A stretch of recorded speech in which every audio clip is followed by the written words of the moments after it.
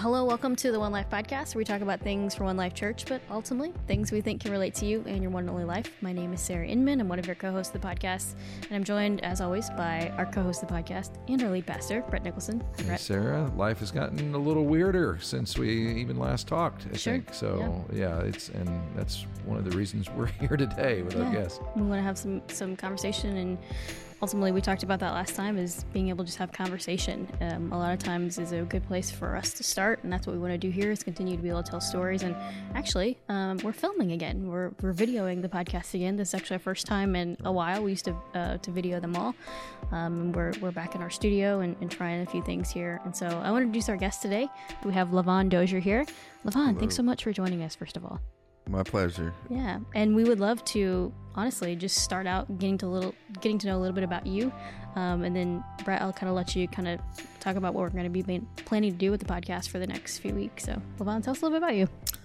Well, my name is Lavon Dozier. I'm the husband of Shanice Dozier, father of 4 beautiful children: Michael, Clara, Lanice, and Amora. I'm a pastor here locally in Evansville, as well as in the Cincinnati Metroplex. I'm the senior leader of the Rock Global Outreach Ministries, a ministry that me and my wife planted in 2006. And here we are almost 14 years later, and been able to do some wonderful things. I was born here in Evansville, but raised in Clarksville, Tennessee. Really? So, but I've been back since I was 18, and that was the year that I gave my heart to Jesus. Preached my first sermon at 19, and was an associate of my father-in-law, Dr. William Simmons. He pastors a church here locally, and I was associate with him for 10 years before the Lord called us to start our own ministry. So, just I've always had a burden for justice ministry, social ministry, but just a burden for people. I truly believe that God has a purpose and plan for each and every one of us, and if I can help assist in us finding that out, I'm all for it. So glad to be here. Yeah. And Lavon and I have already bonded over talking about video games before we started recording. So I know, I watched it happen, and I felt so left out. I was like, man, I got to get back into that. Someday, Brett. Speaking of language. I was going to bring up Pac-Man or something, maybe that you remember. That's right. Yeah, do you remember Pac-Man? Which I do. I remember Asteroids, which is even before that. That was my first one. Right. I'll even take it further back. I remember Pong, which was the original video game, and I remember the rich kids that we knew had Pong, and it was the thing back and forth back in the 70s with the big Atari unit. Yeah. I was there. I saw it in person. That lets you know how old I am. Okay, I was there. I'm just glad I didn't have to make the joke on you today. So yeah, I know, that's right. It was set up. You got it right there. So. Well, what we're doing, and those of you at One Life and those of you outside, in light of so much that's been going on, and even prior to that, all the racial tension and conflict and that has been going on in our country, and right now as we speak, just with George Floyd being killed and everybody reacting, now it's worldwide demonstrations are going on. I mean, that's what's blowing my mind. That in my lifetime that I was around, I've been around for a lot of things, but I do remember the Rodney King, but that was kind of still kind of focused in on LA, and now it's spreading around all the different cities, and we're in a very unprecedented time. And so as we were praying about this, and I was praying about it last fall, we got to talk to Pastor Keith Patterson here in the area, and then when all this kind of flared up, we're really seeking, and the guidance I felt like the Lord gave me was Philippians 1:9 is Paul prays for the church, and he says, I want your love. I'm praying that your love grow more and more in knowledge and depth of insight. And I thought that's exactly what we need. We need knowledge. We need depth of insight in our love, because we all want to love, and we're inspired to love.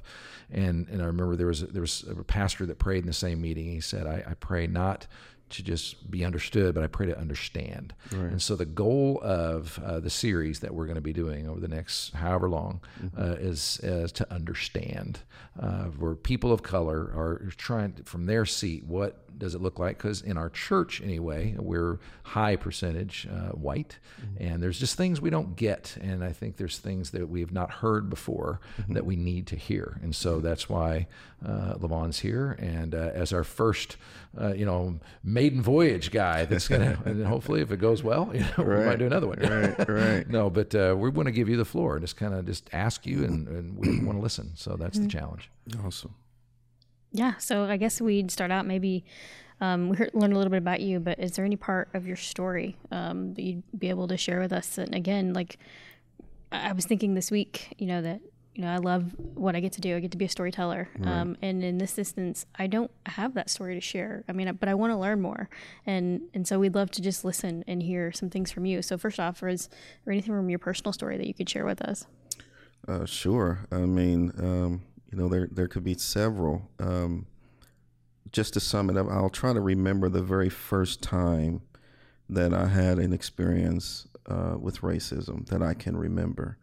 I think at the earliest age, I had to be between 8 and 10. Okay, 8 and 10, somewhere in there. Even though we were raised in Clarksville, we would stay the summer here in Evansville with my grandmother. And she lived on the east side of Evansville. Back then, it was called Covert Village, but it's called the Arbors. That's next to the I used to live in Covert Village. Yeah. Savannah Gardens. And Right. Back in the day. Way back in the day. Yeah.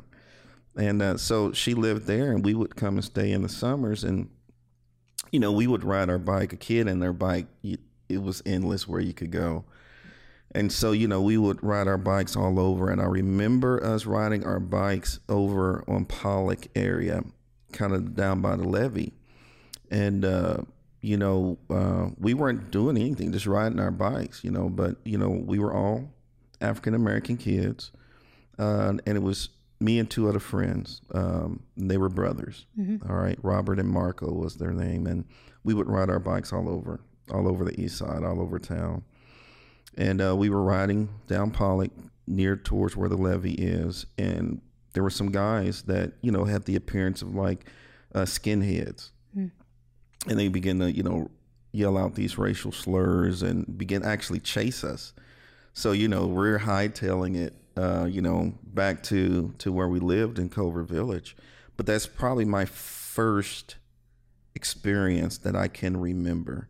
But as you grow older, you start picking up the microaggressions of just racial interactions.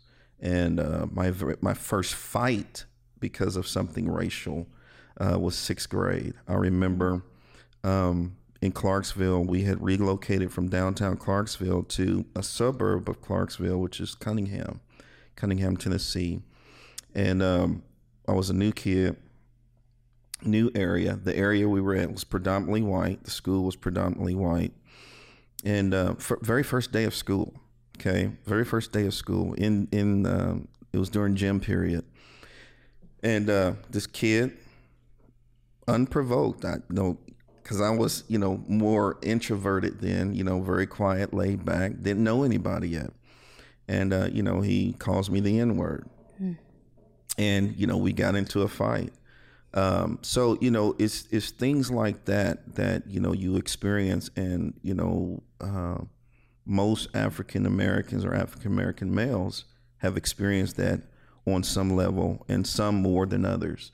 But yeah, definitely many situations even after that, which, time will not allow us to get into. But even now, as a middle-aged man, still being able to pick up the microaggressions of racism.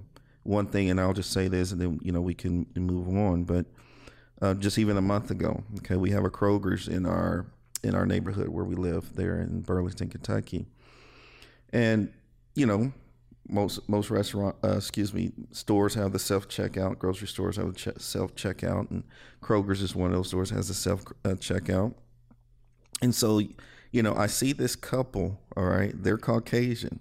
Now, if I was to judge them, they would look questionable, right? If I was to look at them and judge them, they would look questionable, all right? Questionable in what sense? I apologize. All right. It's okay, doing ministry and outreach ministry, you working with people who have drug addictions. Right. Okay. Right. There's certain characteristics. As we may know, people who have meth addiction, they have meth mouth and different things. There's certain ways that they carry themselves, different movements. Gotcha. So it's male and female. They're at the self-checkout and they're kind of shifty. I catch it, but I'm just in there to get maybe some coffee and, to head out. All right. So I'm stepping to my place of checkout. All of a sudden, the guy, clerk, comes out of nowhere, stands right next to my checkout. Right here. He's like, let me know he's right there watching me. And I'm dressed like this. Nothing. And you see all these other people around me. The only thing that they have in common is that they're a lighter shade. The only difference, rather, I would say, is that they're a lighter shade than me. But he's standing right here, Caucasian gentleman standing right in front of me, watching me check out.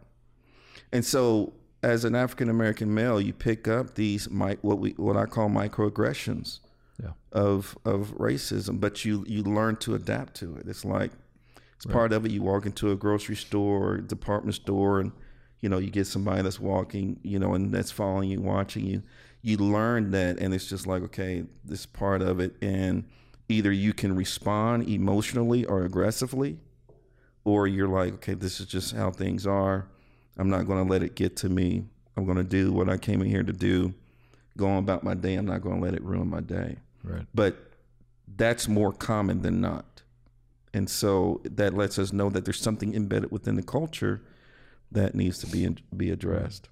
Now, let me take you back to when you're a kid. You had that first experience. Right.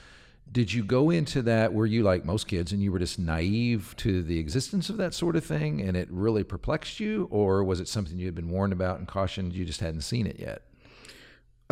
Every African-American parent has some talk on some level with their children about racism and knowing what to watch out for, making sure that you're aware of your surroundings. I can't remember if I had that talk or not, but I was aware that racism was a thing. But the thing that I would say the emotion that I had more than anything was fear. Because these guys are coming after us. I'm like, okay, our lives are in danger. Right. So it wasn't so much anger as much as it was fear at that age. But as I begin to grow older and become self-aware, that's where you have to deal with the emotions of anger, because most black people, African American people, have to, there's two places of tension. Okay, the first place where they recognize that they're black, and then the second place of tension when they recognize that it's a problem with some people. And so you're in that place of tension, and as you grow as an adult and you start figuring out things in the world, it's knowing how to emotionally deal with that and control that. So yeah, it wasn't confusion as much as it was fear, because I was aware that racism was a thing at that age. Yeah. Mm-hmm. Then as these things continue to pick up pace, did you find yourself shifting from fear to anger? You obviously got in the fight. So was the inside of you starting to feel more anger, just as a kind of, this is how I've settled into this? Right. I've shared before with different people that if it wasn't for the grace of God, I could have been one of those guys that was militant, and more on the black supremacy side of things, right. Just because of the experiences, because it's like, okay, you start feeling you when you're living under this pressure and it feels like a constant threat, people feel like they got to fight back. Mm-hmm. And so, you get to that place where, okay, you're trying to reconcile these things and you only have a limited amount of coping mechanisms. Right. Not only that, you each individual, depending on their home situation, which, my home situation wasn't the best during those times. and then just with the being in that place, being an adolescent, being a teenager where you're still not fully developed, right? You're still trying to process things out. You're still trying to come to grips of, the fact that why is hair growing out of my arms now? You're dealing with all these different things. And now you've got this social dynamic that you're trying to process. And then you may be surrounded by people who are not making it any better. They're feeding that fear. They're feeding that anger. So, you just get to that place where you're trying to figure things out. But thank God that I had some people who were able to show. I had white friends and their families, Caucasian. I don't even like using white and black, because you don't look like that paper. I don't look like that notebook. We're actually more in common, I sometimes do. I could use some sun. Okay, all right. But, I had some Caucasian people in my in my life that they actually modeled that love, and that value. So even when I wanted to go in that direction, I'm like, you know what? I can't, because I'm seeing that not everyone's this way. Okay, so there were at least relationships that offset some of those tendencies, right. And that was even before coming to Christ. Is that before coming to Christ? Say? Okay, I didn't come to Christ till I was 18. Right, and how were those people? What did they do that was different from what you had seen? I mean, it sounds like a simple question, but right. I am curious. Right. One of my best friends growing up, his name was Brian McCord. And he knew my family situation. My stepfather was very abusive to my mother, okay, verbally and emotionally abusive to us. So there were times that I wanted to get away from the home life, so I would spend the night over his house. And so his mother, a beautiful woman, just a great heart, great spirit, began to ask me some questions, and come to find out about my life, about my home situation. And I mean, just modeled love. And she said, "You're welcome to come here anytime you feel like you need to get away." And so it was just that, her, first of all, just hearing me, and didn't treat me any different than her own son. So, there was nothing, from that family that I felt like, okay, they're not holding something against me because of something I can't control, which is right. the amount of melanin I have in my skin, and so that was one of the things that helped keep me tethered to a certain level of grace, and not allowing the bad experiences to pull me into a darker place of bitterness and resentment and being militant and all those different things, which, I know people who are there and have been there, and it's not a fun place to be. Yeah, and it's not hard to understand though how you would arrive there if you're right. just kind of following your natural instincts, or right? Whatever. Yeah. And I'd love to talk. Obviously, I mean, your perspective as a pastor, and, right. and being able to talk to people with a mindset of the gospel. Right. I know that's a passion of yours, and mm-hmm. obviously, being able to talk about that. And I asked you before we came on, and I'd love to ask you again to just kind of talk about it again. What questions, as we're processing a lot, and I want to talk specifically about George Floyd after this question, but right. but what questions do you wish people were asking, like right now? Because that's something that I keep saying, what do I need to be asking? People keep saying, what can I do? What do I need to be doing? What questions do you wish people were asking? Well, the main question that I think that I would like to hear people ask is, how can I disarm the suspicion between blacks and whites? Okay, because there is a suspicion, there are assumptions because of a broader narrative and broader experience. And so we have to ask that question, because if we are going to truly move towards reconciliation and harmony and oneness in every sense of the word as God defines it, there has to be that foundation of trust established. Because, if I was to be transparent, I still struggle with, is this person really genuine? Or is this just to knock something off their it's a notch to mark off to say, hey, you know, I've done this to appease my conscience, Sure. you know, or to prove that I'm not prejudiced or I'm not a racist.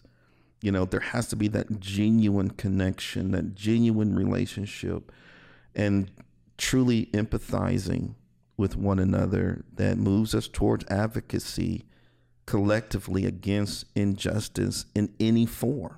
All right. But the context that we're talking about is, you know, the injustices, you know, according, you know, as it relates to African Americans. But how can we disarm the suspicion? Because as long as that suspicion is there, the distrust is there. As long as that distrust is there, we're not going to have the real conversations that are uncomfortable to talk about and to deal with aspects of our history that are painful and uncomfortable in order to move towards that reconciliation, and then understanding how valuable that reconciliation is. If we don't value true reconciliation, we won't pay the price to achieve it. And sometimes to come out of pain, sometimes you got to go into it. And being able to rehearse our experiences, being able to rehearse the history so that we can learn from it so we don't repeat it.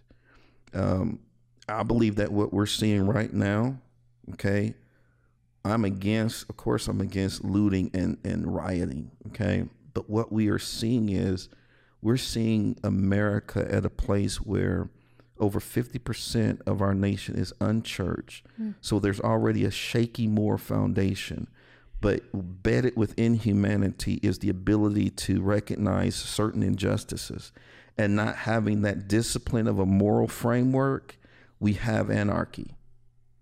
And so how does the church respond to that? So we have to have that conversation of disarming the suspicion first before because we can no longer placate one another.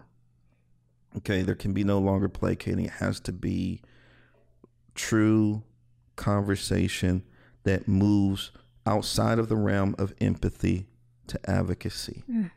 I love That's that huge. that line, and I guess I think everybody, you know, they start by saying, I have a heart for this. Right. It's in me. I don't want this to go on. I don't believe this way. Right. But everybody's kind of stuck on, okay, what do I do as a step and move from empathy? Because you got a lot of empathy going on. It's driving most of this. Right. But how do I, and that's a great goal. How do I move to advocacy if I'm just, you know, everyday person here in the Midwest and raise my family, doing my job?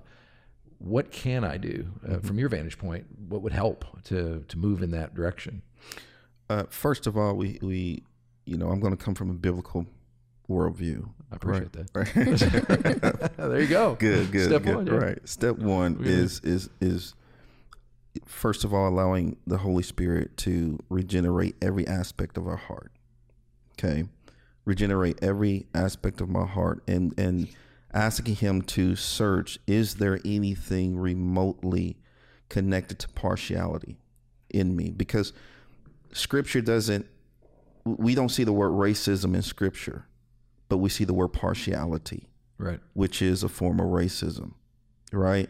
So we have to ask God to search our hearts, first of all, to reveal to us if there's any partiality in us.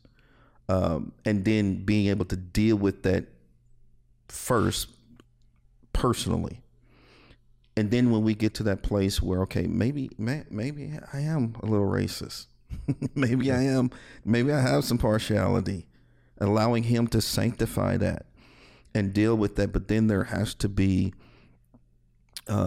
understanding the story of the people of color's experience in America. All right.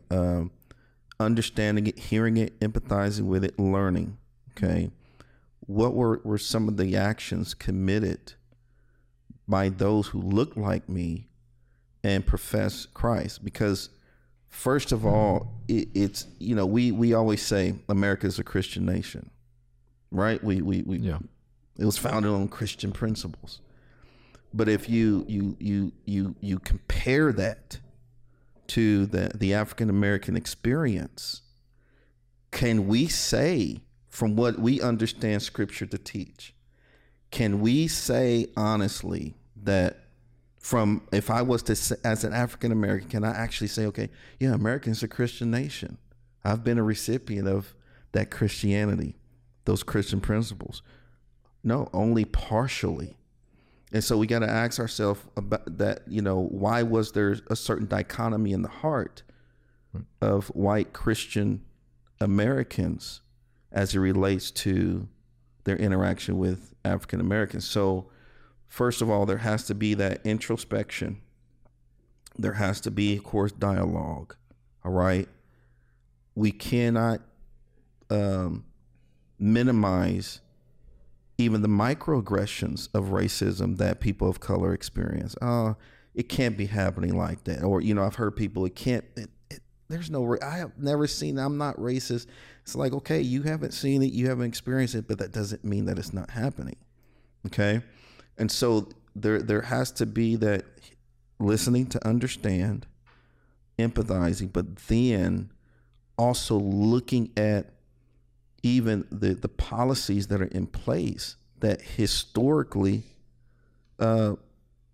affect people of color's experience. So there has to be you know, moving in the direction of justice as it relates to every aspect of society. Okay, these are the points that I wanted to bring up because you asked this question.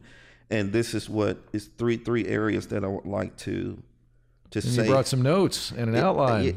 I had to bring this up because I would forget it, you know, or I would mess it up. Okay, there are three areas of justice. Okay, when it comes to how can we move towards a solution, what can we do? Okay, right. If I was to say, okay, Brett, my Caucasian brother. All right, in the Lord, first of all, we've got to know each other by the Spirit before we know each other by the flesh, right? What can you do? Okay, first of all, we got to search our heart, just like I have to. Okay, right. Is there any partiality in me? And whatever conclusion we come to, whatever the Holy Spirit's showing, whatever reflection we see from Scripture, then we deal with that. Then we listen. Then we have to educate ourselves about America's history in its totality. Okay, America's prolific. America has done some great things. 95 to 98% of the gospel that's being proclaimed in the world has come from America.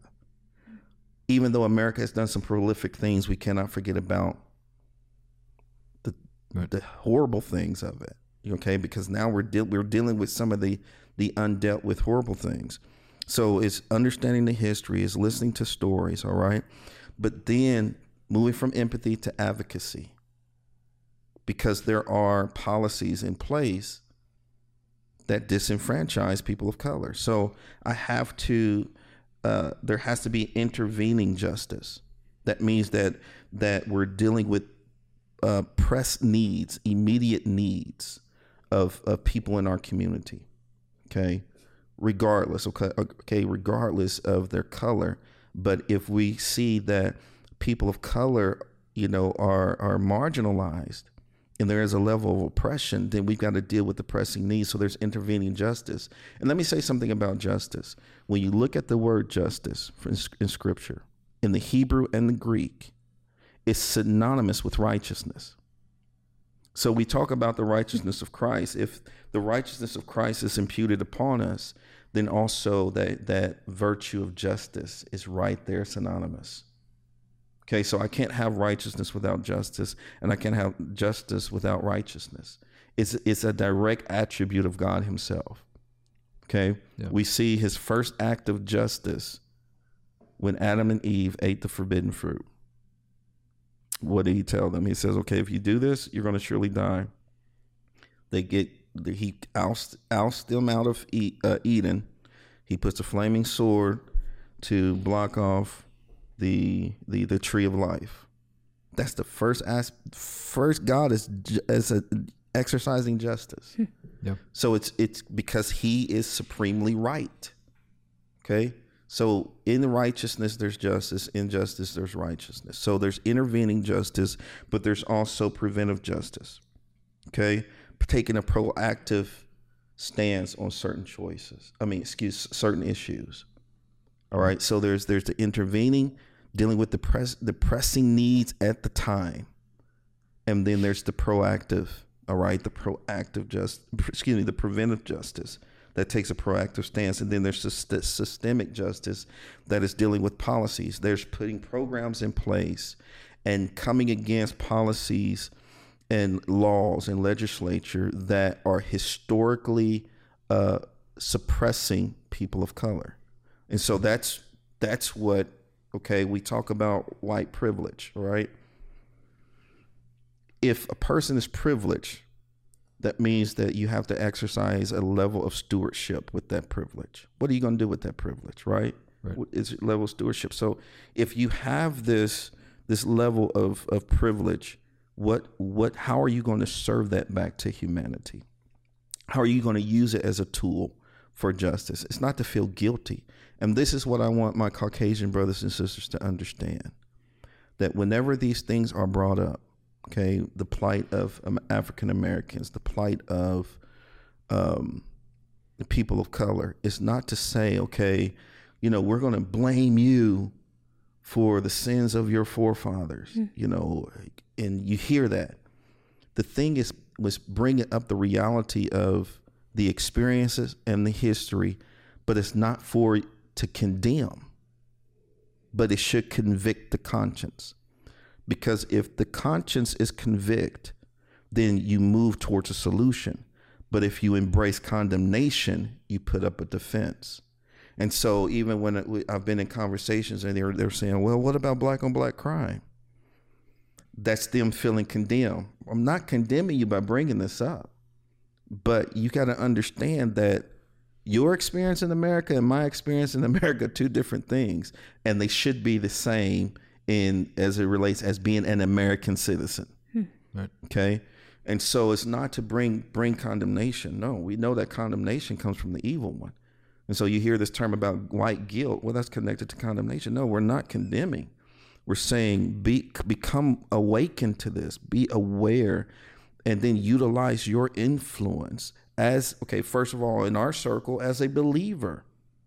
Yep. For the sake of moving towards legislation, policies, creating an environment that cultivates the Imago Dei, that cultivates the fact that we are created in the image of God. So if there is a law, if there is a policy, if there is a culture in a business, in a specific realm, whether it's politics, education, what have you, if it's taken away from the Imago Dei,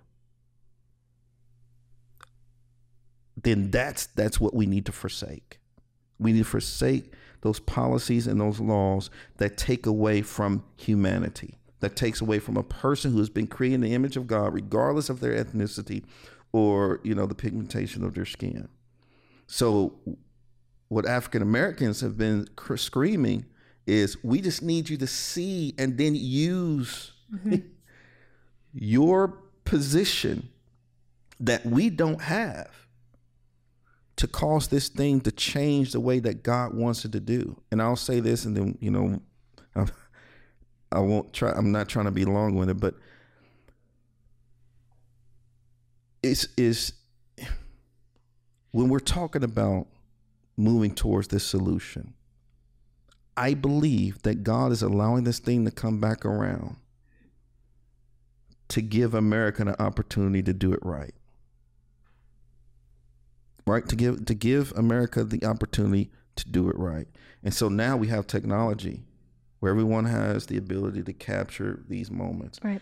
All you had before was a person's testimony, right. but now we actually have it on video. And so here's the thing. this may be new to white America. Oh my goodness, but we know these things have been happening in the African American community. It's not new. It's just being captured. And so the outrage comes when it's actually captured, and we're like, okay, here's our opportunity. Here's the chance for justice. Maybe this is going to be the movement that we're all on an equal playing field. And then there's still injustice because there's the litigation it doesn't go in the direction that it should. Right. And so it's like, okay, it's what more? So we're just saying, see it, understand it, but we got to move from empathy. We're past the place of empathy to advocacy now. That's the only way that we're going to make it right as citizens of the United States of America, that we're going to be great stewards over this great nation, that God has put before us a great door to do even greater things, but the world is watching and saying, okay, how are we going to handle this? Yeah. And the distinction, I love the distinction between, condemnation and challenge, or what do you call it? Conviction. Conviction. Yeah. Because there is a little bit of that. It's like, I feel guilty, and I don't know what to do with that guilt. Right.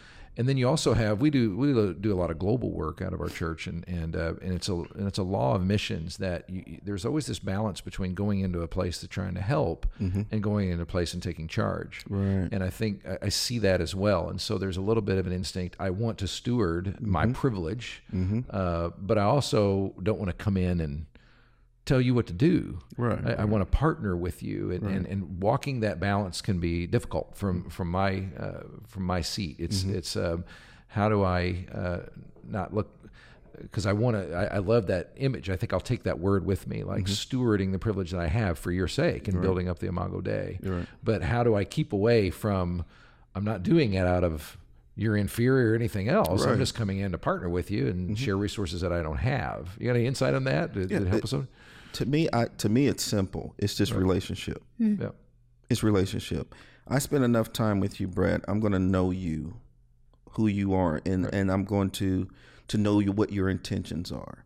And I think that one of the things I've been telling people is, there are times that people complain about, well, why they're doing this now? I'm like, people are trying. They're trying to understand. They're speaking. Why weren't these? Yeah, but they're doing it now. They're trying to come up with solutions. They're trying to help. So I'm not going to sit there and nitpick every single thing. But the main thing is actually having true, genuine relationship. Yeah. One of the things that I found out with the Pastors Prayer Network here in Evansville, okay, I've been praying with those guys since 2014, 2015. All right, pastors from different denominations, backgrounds, ethnicities. The thing that knitted our hearts together beyond our doctrinal differences was prayer. Yep. Prayer. And we began to really know each other after the Spirit more so than after the flesh. And that solidified a bond that can't be broken, because now we really know one another. So if something is done, we and it's questionable, well, we know that there's something uncharacteristic. Man, let's have a talk. Yeah. And so I think the main thing is just relationship. But in that relationship, having that conversation, because it's going to take everybody. It's not going to just be one particular group leading out in this. But I do believe that white America now has to begin to steward the privilege that they have. In the way that's going to come from the posture that I'm doing this because we're American citizens. Yeah. And then from the church that we are citizens of heaven. And we cannot repeat the sins of our mothers and our fathers.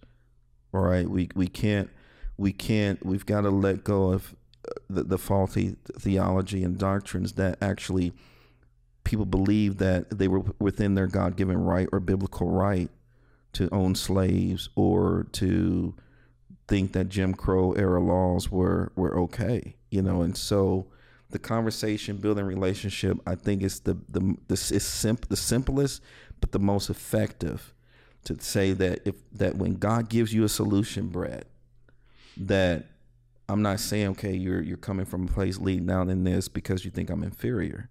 is because you truly want to see true, real, genuine reconciliation and harmony. Yeah. It's good stuff. You know, I love, I mean, for me, just sitting here listening, first of all, thank you. I mean, as I'm listening and hearing you say going from empathy to advocacy is almost exactly what I feel like I needed to hear, because I can sit in empathy. I can sit there for a while. I mean, I think a lot of us almost like you thrive in that because you feel like it's emotional in that time. Right. So I just have a couple questions as we close up.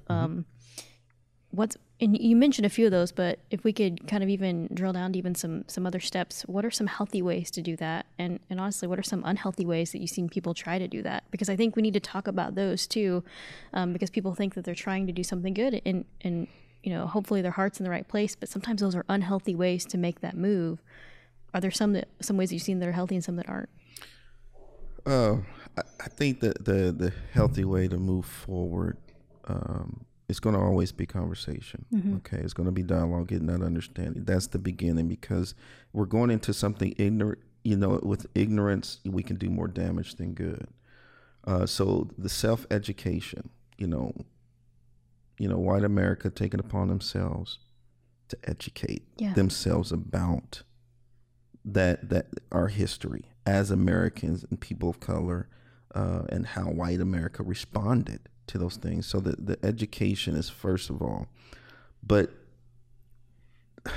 not coming from a place of condemnation, because remember, when we come from that place of condemnation, we become defensive. And so people start in meaning good, saying, well, all cops aren't bad. Okay, we know that. Okay, we know all cops aren't bad. But we also understand what the experience have been and what the statistics prove. All right. But if I'm going to use these type of arguments like, yeah, all cops are not bad, but then we have to say, well, all black men are not a threat. You Absolutely, know, so it's in that place of condemnation, we start having these arguments that hold no weight. Okay. So it's not trying to defend. We're not saying we're trying to defend the fact that you're a good person or that you're not racist. We're just saying hear, see, understand, advocate. So, you know, there are organizations out there, there are websites. There's a website that, you know, I personally look at. It's called Race Forward. I think it's .org. And it's just talking about how to recognize systemic racism and understanding that this is a real issue, because I've even heard people say, well, systemic racism is not a thing. And it's like, I'm experiencing this, man, you know? So it's education, first of all, relationship, and there's education, and then there's advocacy. If I was to sum it up in just 3 steps, now those are broad. But they're a place for people to start. And I think, you know, for me, even being able to sit and just listen to people and hear real experiences, because that takes away from what you were saying. People might even say, well, I don't think that exists. Right. Well, they think that because they don't have any relationship with someone that has had that experience. And so for me, that's one thing that I'm like, man, I just want to continue getting to know people and learning stories.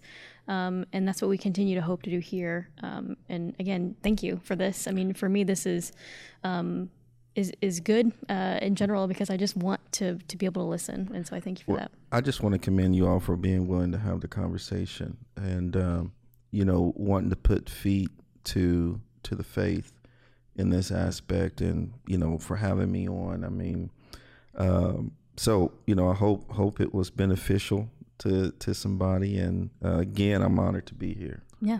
Well, it was very beneficial. And you said before we went on that you're a preacher. And so you could tell a little bit of that. That's good. Had some of those cool lines in there that I'm walking away with. I'm putting in my notebook. I probably will use them and may not give you credit. That's all right. Man, Brett was on today. Where do you get that stuff? Hey, next time I'm in the Cincinnati area, I know where I'm going, right? So come visit. That's right. That's right. And we do. We hope you're blessed in that effort as well. Just being willing to do that and do multi-site, I guess, almost in that way. Right. We have one in Henderson, but it's a little shorter drive. So it's pretty much of a challenge going to Covington and back and forth. I have something that, you know, may put you on the spot, but I'd love to, as we're talking about, you know, you're a pastor and talking about praying with other pastors. Would you just close us in prayer? Would that be okay? I'd love that. Sure. Heavenly Father, we thank you, first of all, for the opportunity to represent you. It's not by happenstance that we've been born in this age, in this time, in this dispensation. We've been born with the ability to be a solution to the ills of our society and our generation. And I pray and I lift up the body of Christ and the leaders, our political leaders, leaders in our civic arena, leaders in law enforcement, that you would empower us to move forward towards real solutions. But Father, I pray that you would help us to lay down any pride, any ego, any partiality that may be hidden within our hearts. For your word declares that the heart is deceitful and wicked above all things. Who can know it but you? And Father, we don't want to make any assumptions that we are more righteous than we believe that we are. Mm-hmm. We need your help. We cannot do this apart from you. And I pray that the church in America will bind together collectively in a newfound, fresh unity that we've never experienced before, to show the rest of the world and the rest of the citizens of America that there is a solution. We are hopeful, Father, because our hope is in you, Jesus, and our hope in Jesus is eternal. So we are hopeful that reconciliation will take place, that healing because of racial divides will take place. And God, even the trauma of brutality and suffering will be healed. You can only do it, and make us a part of the solution and not the problem. Help us to be sensitive to one another. But Father, help us to truly love one another unconditionally. And let us enter into a place in our experience and in America that we have never experienced before, where there's forgiveness, where there's truth, where there's love, where there's integrity, where there's trust, where there's decency, that the rest of the world will know that we are truly, truly your sons and your daughters. In Jesus' name, amen. Amen.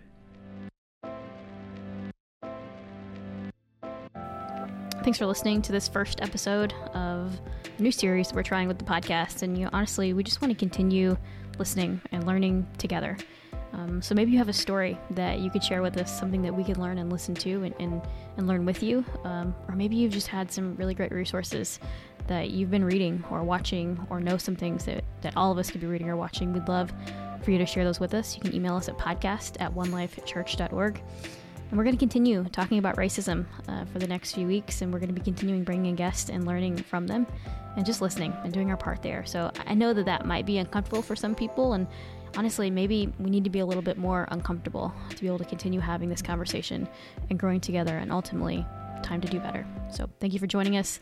We'd ask for you guys to share this out, because we want to continue being one of those resources that people are looking to and having conversations. So you can share this out on social media. You can also email us at podcast@onelifechurch.org, and we'd love to hear from you. Thanks for listening. We'll see you next time.